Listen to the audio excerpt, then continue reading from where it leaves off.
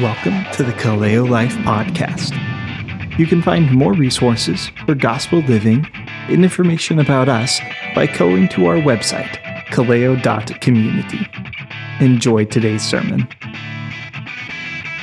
All right, Ephesians 4, and we are still in verses 11 through 16. So this is basically Ephesians 4, 11 through 16, part 2. Last Sunday we talked about these verses, but there's a lot more that can be said about these verses, and I feel like almost every time I say there's a lot more that could be said about these verses, but then that lot more is never mentioned. So today let's spend more time here and let's talk about that lot more that can be said. I'm sure I'm going to say it again because there's a lot more that could be said. But let's pray. Let's ask God for His guidance, for His leading as we study His Word. God, we thank you for the privilege of being a part of your body, of the body of your Son, Jesus. Thank you for being the privilege of being a part of your people, being members of your family. God, we thank you that we can call you Father, that we can approach you with confidence, with boldness, because of the work of your Son, Jesus, on the cross. Thank you that we are your children through the work of your Son, Jesus. Not because of anything that we have done, but it is only by your grace that we belong to you, that we have access to you. God, please lead us today as we study your word. Please speak to us.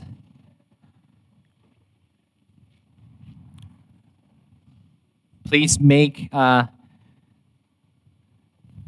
the words that you have prepared for us, please make them have a transforming effect on our hearts. Please help us to grow closer to you, to grow into the stature of your Son, Jesus. Please help us to grow in unity. Please bless the preaching of your word, and I pray that you fill each one of us with your Holy Spirit to be able to receive your word. Please open our hearts and our minds. In Jesus' name we pray. Amen. Let's read. I want to read the whole passage again for context. Before we do that, I want to ask you a question. How many of you have been to the Children's Museum in Olympia? I don't know the official name of it, but I think it's just the Children's Museum. Okay, I see that many of you have been there. Well, one of my favorite displays or stations, I don't know what they're called, but one of my favorite places there is the water table. In fact, I think I would really like to go there without my kids sometime, without Marcus. I'm just kidding, Marcus. But it would be really nice to be there and spend quite a bit of time on that water table because I really love it.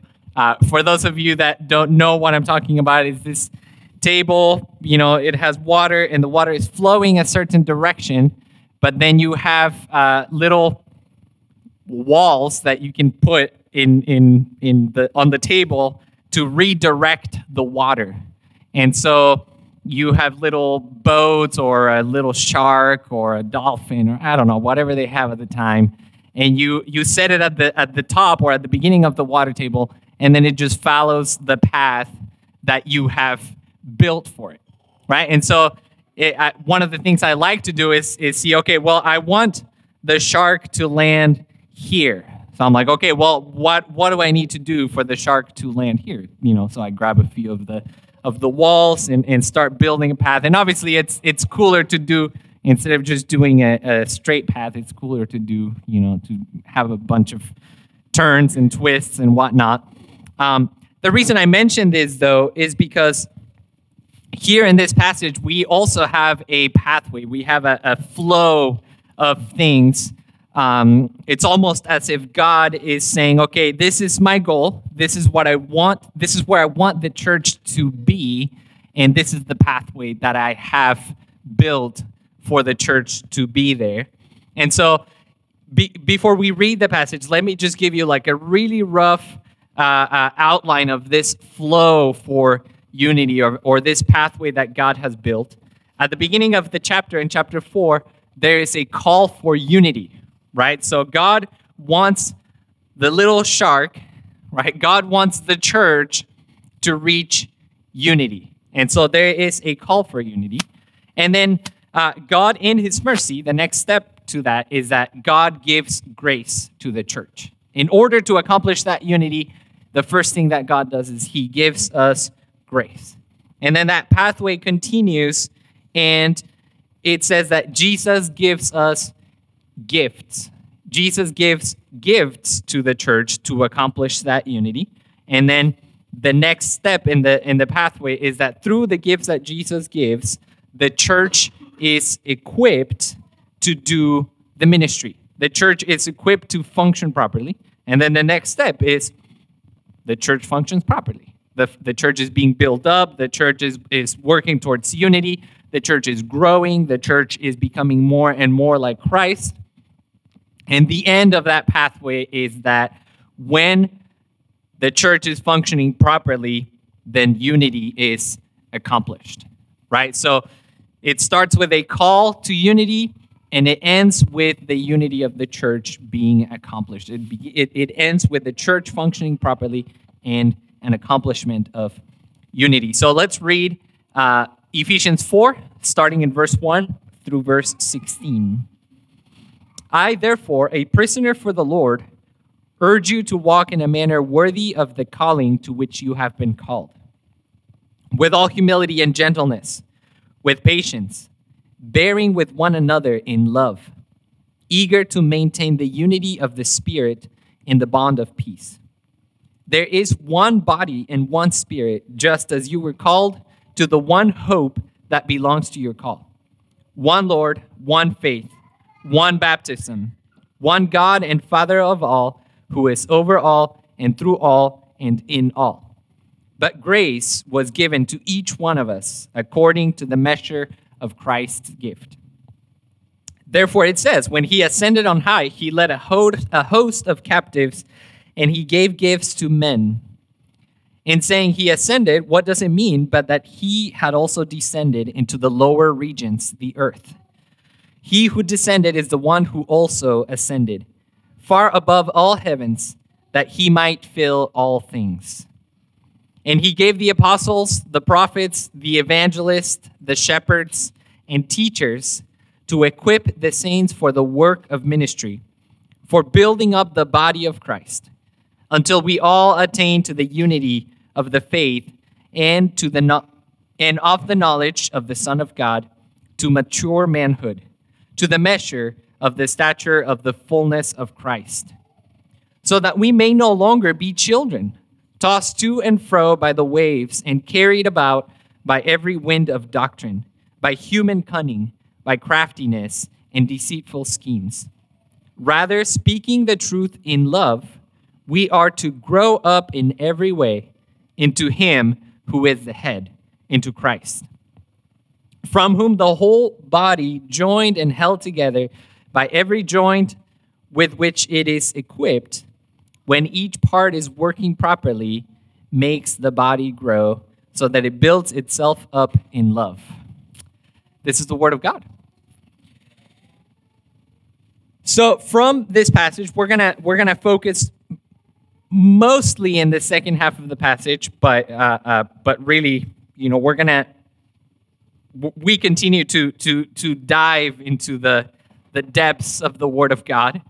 But my goal for today is that we would see, out of this passage, we would see 10 marks of a mature Christian. 10 marks of a mature Christian, and ultimately, because this passage is addressed to the church as a whole, these are 10 marks of a mature church, right? But I wanted to make it a little more directed to the individual, because so far I feel like everything has been more, addressed to the church as a whole, which I think is great, is really good. Most of the New Testament letters, in case that you didn't know, almost every time you see a you, a second person, Paul addressing the church, it's a plural. In other words, Paul is saying you all. He's addressing the church as a whole. But I do think that sometimes it is good to address the individual as well. So 10 marks of a mature Christian.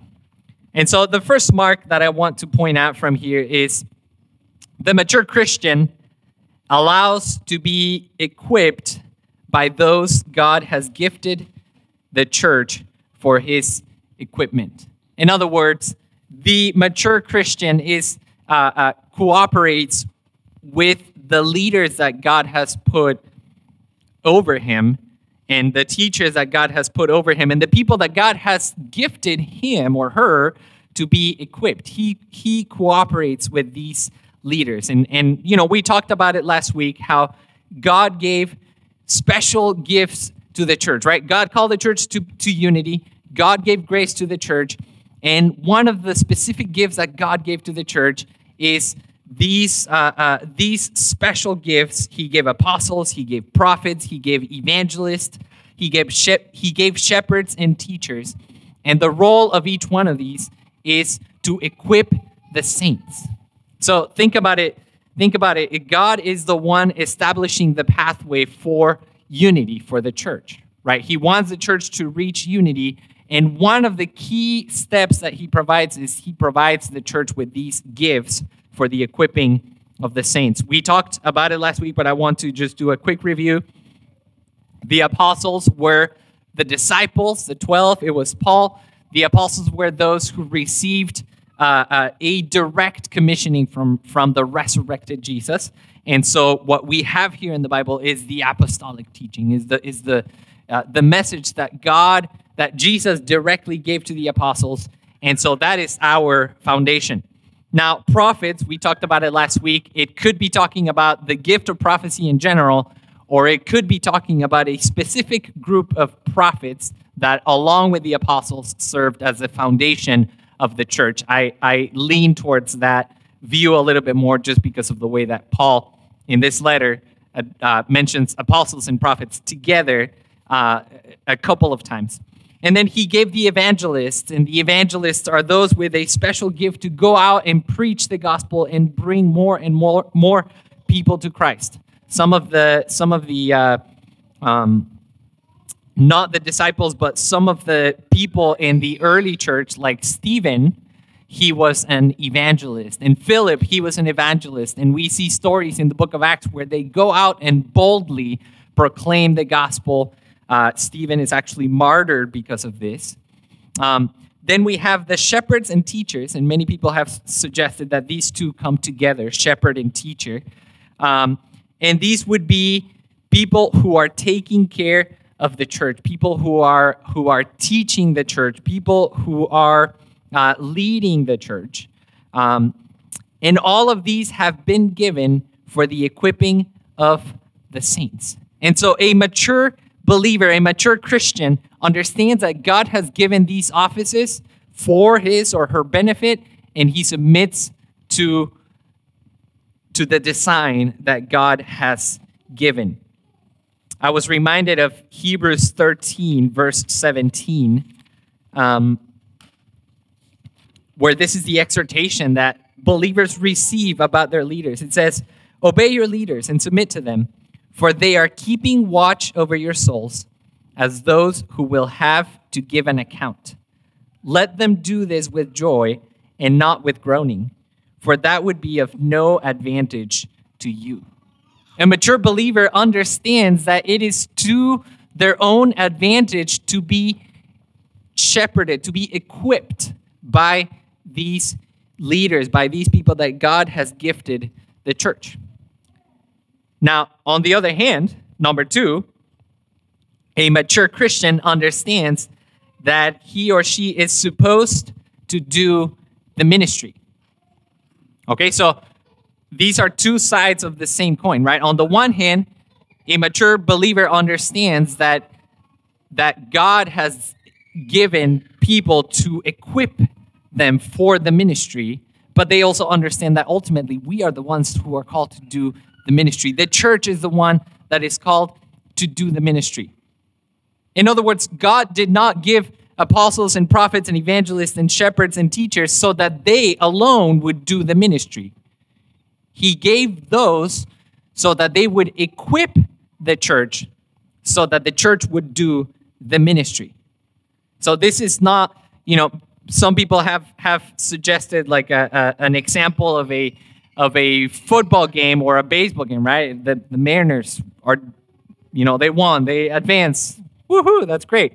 But but some people have compared an unhealthy church with something of watching a game where I should have given a different example. I don't know how many players are in baseball. Let's go with soccer, where you have 11 players on one team, 11 players on the other team.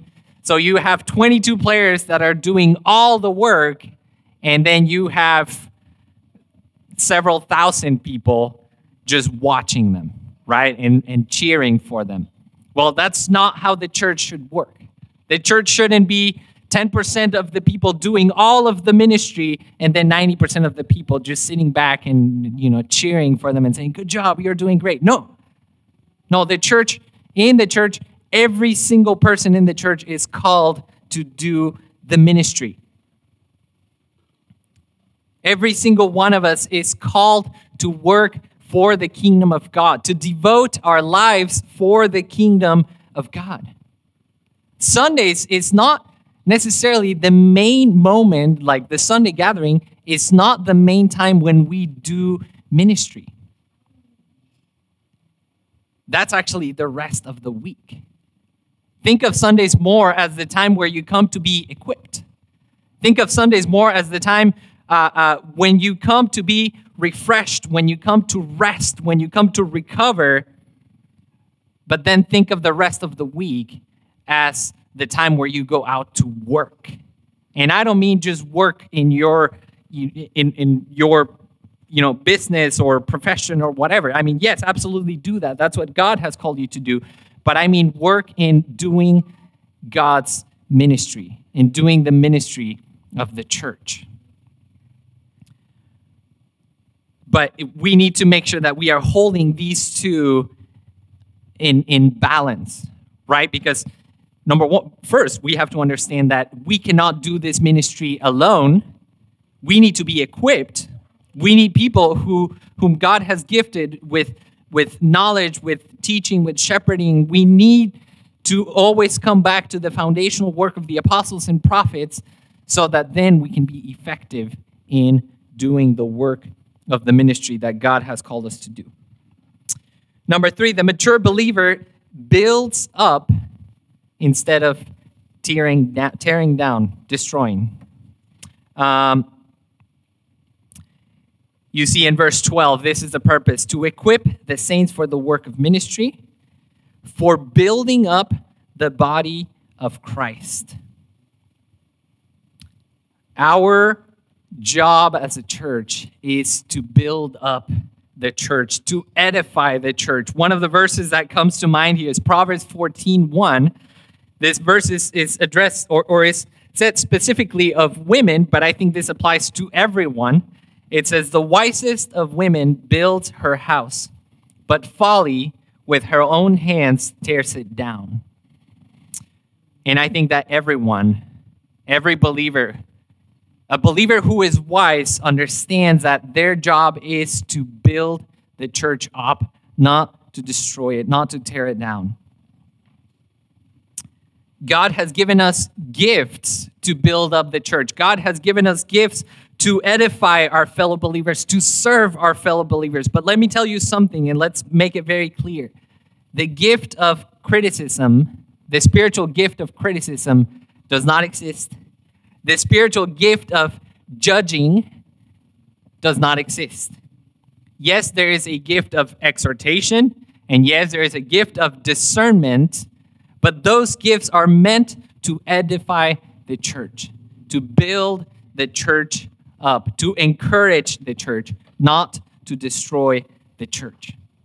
Number 4, the mature believer seeks unity, grows in his knowledge of Jesus, and is continually growing. And this is more of a repeat of what we saw last week, so I'm actually not going to go in detail here. I'm mostly going to remind us of what we saw last week.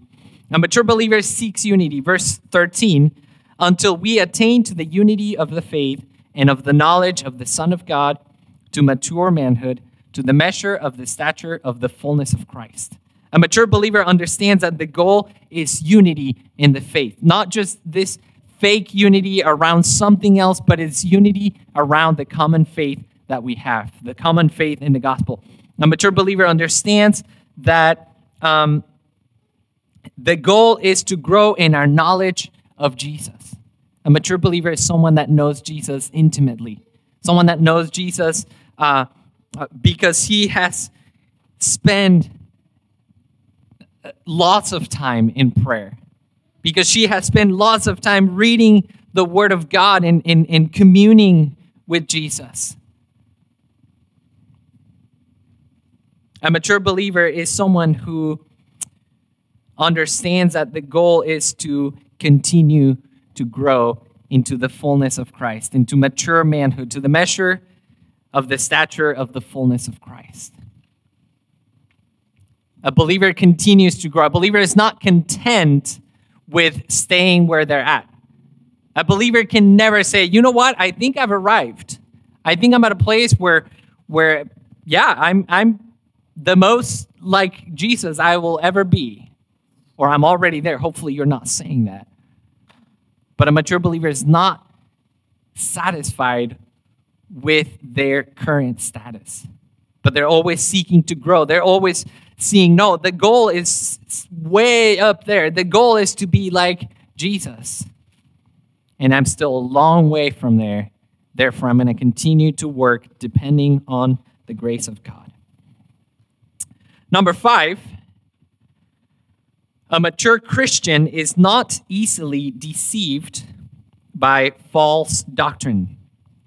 Verse 14 says, so that we may no longer be children, tossed to and fro by the waves and carried about by every wind of doctrine, by human cunning, by craftiness, and deceitful schemes. A mature believer is someone who has acquired enough discernment. A mature believer is someone who has been equipped by the gifts that God has given to the church, who has listened to her teachers, his teachers, who has been growing in their knowledge of God, of Jesus, and therefore they are able to discern when a teaching is sound doctrine or false doctrine. The image is interesting, right? Because it's that image of a baby, but it's a baby that is on a boat during a storm. So, that's Paul is really good at mixing images, but, that's one that I just can't imagine, having a little baby in a boat in the middle of the ocean. But that's the point, is that these believers are not mature. They are like children, and they are in the ocean, and they're just being tossed to and fro by every wind of doctrine.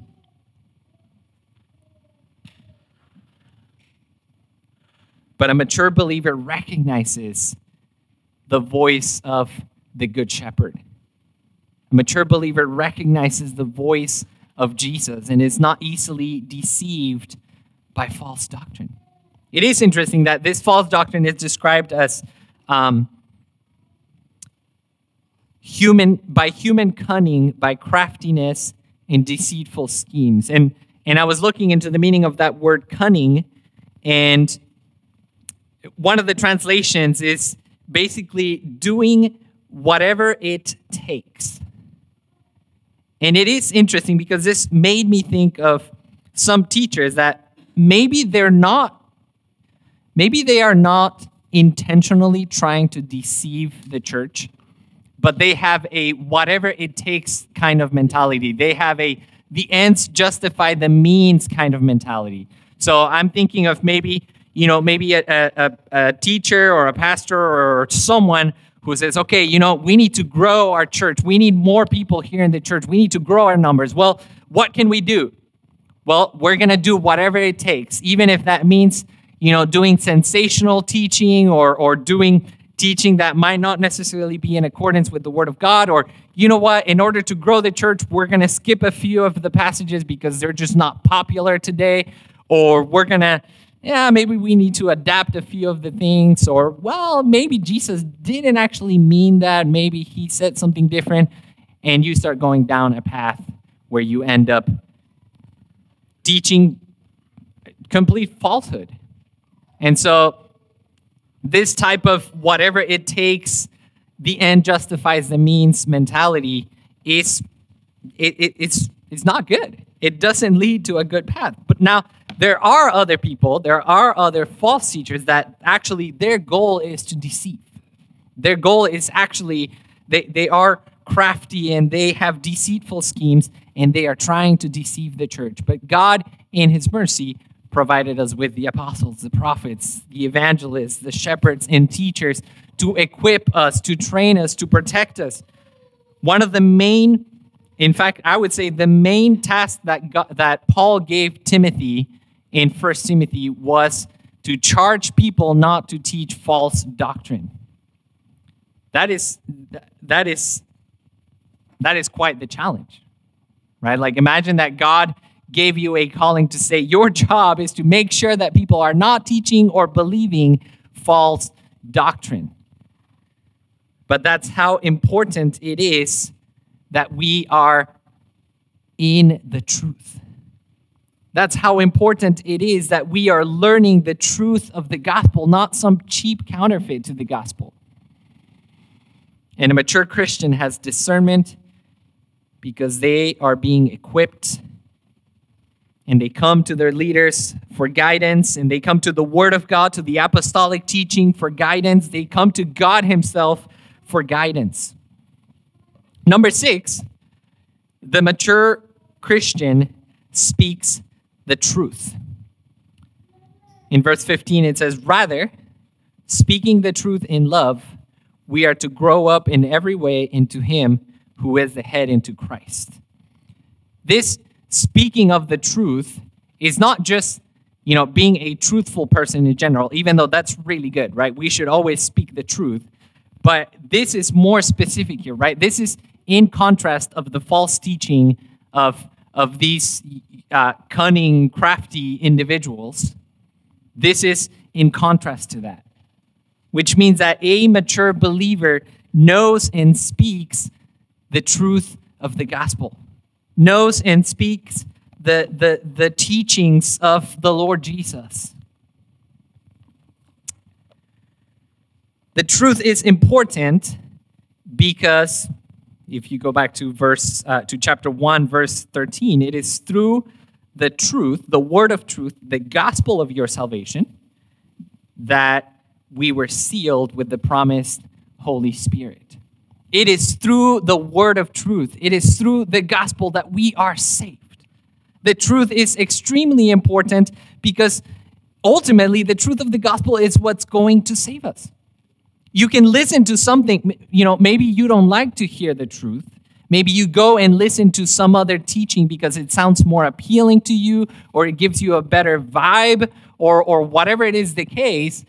But if it's not the truth, then it's actually killing you. Then it's actually leading you to your own condemnation. It doesn't matter if you don't like the truth, or it doesn't matter how appealing or how sweet those words sound, or it doesn't matter how much aura or giftedness this preacher has, or this book that you're reading has. If it's not the truth, it's leading you to your own death.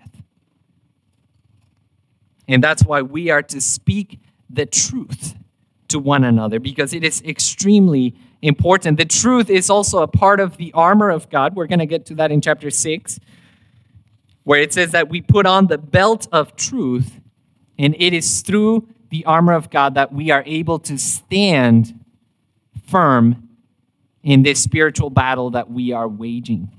The truth is extremely important because it's part of our foundation. It's how we stand against the enemy, against Satan.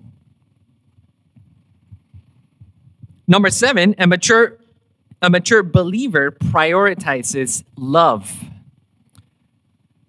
Right? Truth is important, but truth without love is actually not that helpful.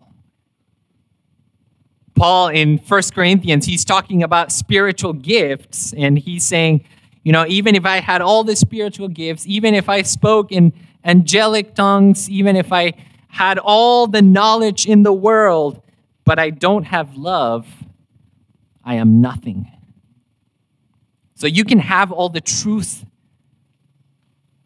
of the world. You can know all the doctrines of the Bible. You can know them forward and backward.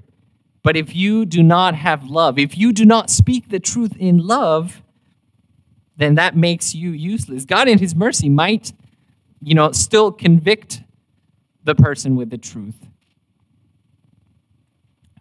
But we have to do it in love. I think this is part of why, if you think about it, Paul mentions the phrase in love multiple times in this letter, but even in this chapter, he mentions it 3 times, right? He says, walk in a manner worthy of the calling to which you have been called. Verse 2, with all humility and gentleness, with patience, bearing with one another in love. This is what love is. Love is treating others with humility. Not with selfishness or haughtiness, but it is treating others with humility. It's treating others with gentleness. Not in a rude way, in a disrespectful way, but with gentleness. And remember that Jesus is the one who says, learn from me, for I am gentle and lowly. I am gentle and humble. Love is treating others with patience. In spite of their faults, in spite of their weakness, in spite of their lack of maturity, a mature believer treats the immature believer with humility. With patience. And it says, bearing with one another in love.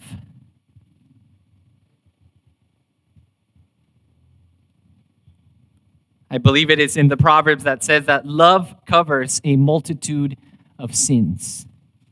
I love the psalm that was read today,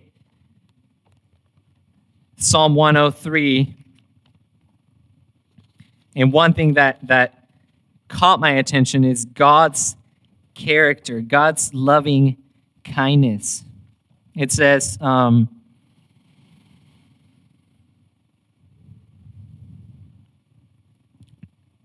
103, verse 8, the Lord is merciful and gracious, slow to anger, and abounding in steadfast love.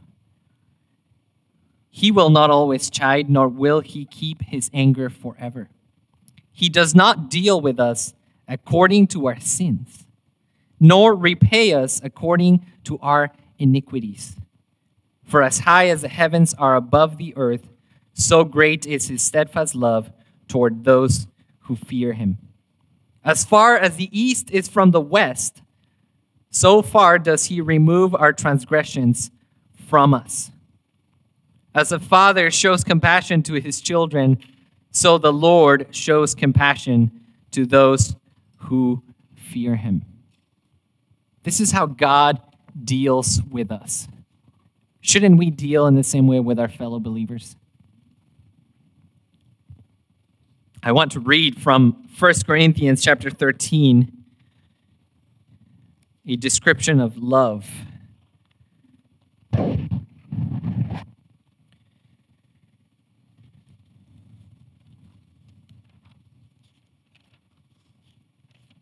In 1 Corinthians 13, verse 4, it says, love is patient and kind. Love does not envy or boast. It is not arrogant or rude. It does not insist on its own way. It is not irritable or resentful. It does not rejoice at wrongdoing, but rejoices with the truth. Love bears all things, believes all things, hopes all things, endures all things. So a mature believer prioritizes love. Number 8, a mature believer, a mature church functions like a well-oiled machine or a music band or a team. I know that I'm mixing my analogies there, and that I just told you that the analogy of a team is not that great, but that was the analogy of a team versus the stadium. But it is good to think of the church as a team where the whole church is the team and the whole church is working together. Yesterday, Elena and I were in Seattle last night, and we were invited by my sister-in-law and brother-in-law to go watch a concert. And it was just amazing to see the 5 members of the band working together in synchrony. It was just, I don't know, it's just really exciting to see how all of the pieces of music work together to form something beautiful. Right? And it was really nice because we were close. It was a small venue. And so it was funny when like maybe one of the members messed up or whatever, and the others just kind of looked at him and, smiled or whatever. But the whole band was working together. And this is how the whole church is to work, right? If you see in verse 16, from whom the whole body joined and held together by every joint with which it is equipped, when each part is working properly, makes the body grow so that it builds itself up in love. When the church is working properly, the church is built up in love, and unity is accomplished. When every member is doing what he or she is supposed to do, when every member is using the gifts that God has given them, then the church is edified. The church grows up. Kaleo, if we want to see the church grow, not only numerically, but also spiritually, if we want to grow into the measure of Christ, if we want to become more like Christ as a church, then we need to use the gifts that God has given us. Then we need to work together as a team. We are a body. We are an organism that God has joined together, and we have different members in the body, and the body only works when all the members are properly functioning. The church will be effective at saving unbelievers. Kaleo will be effective at spreading the kingdom of God and the good news of the gospel if and only if we are working together as a team, as a band, as a body. Number 9, the mature church grows into Christ. Verse 15 again, rather speaking the truth in love, we are to grow up in every way into him who is the head, into Christ.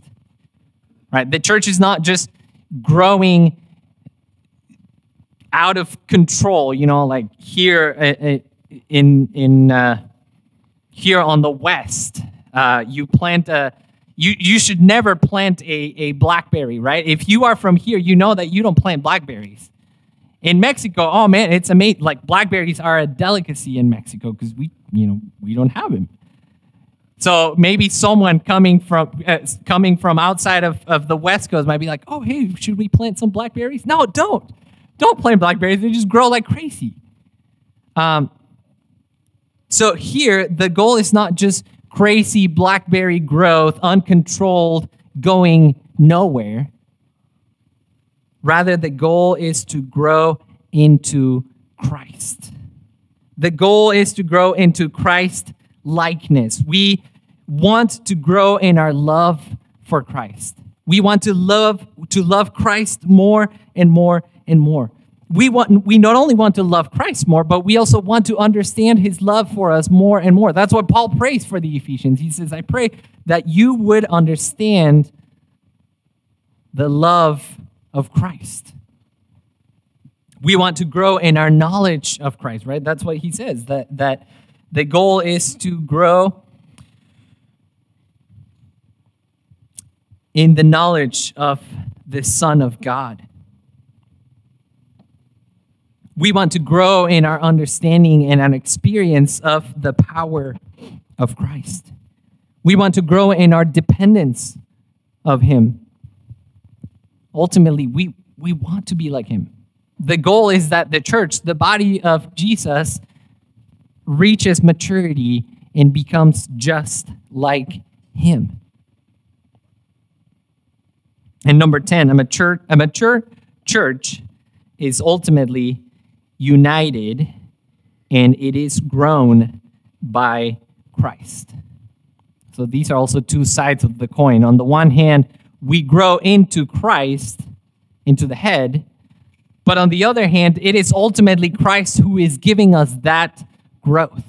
We are not capable of growing into the image of Christ, into Christ's likeness, if Jesus himself is not the one who is holding us together as a church and who is the one giving us of his grace and strengthening us by his grace and gifting us with apostles, prophets, evangelists, shepherds, and teachers, and giving us all of the spiritual gifts that he has given us so that we can grow into him.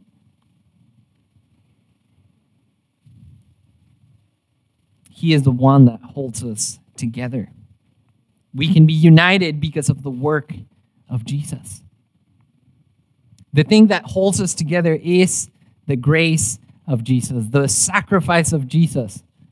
The reason we are a body, the reason we are members of the same body is because Jesus gave his precious blood to unify us, to reconcile us to God, to unite us to God.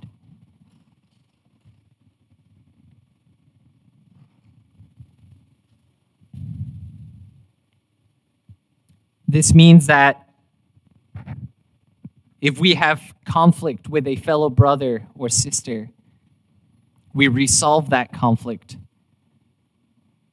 because Jesus bought us both with his blood.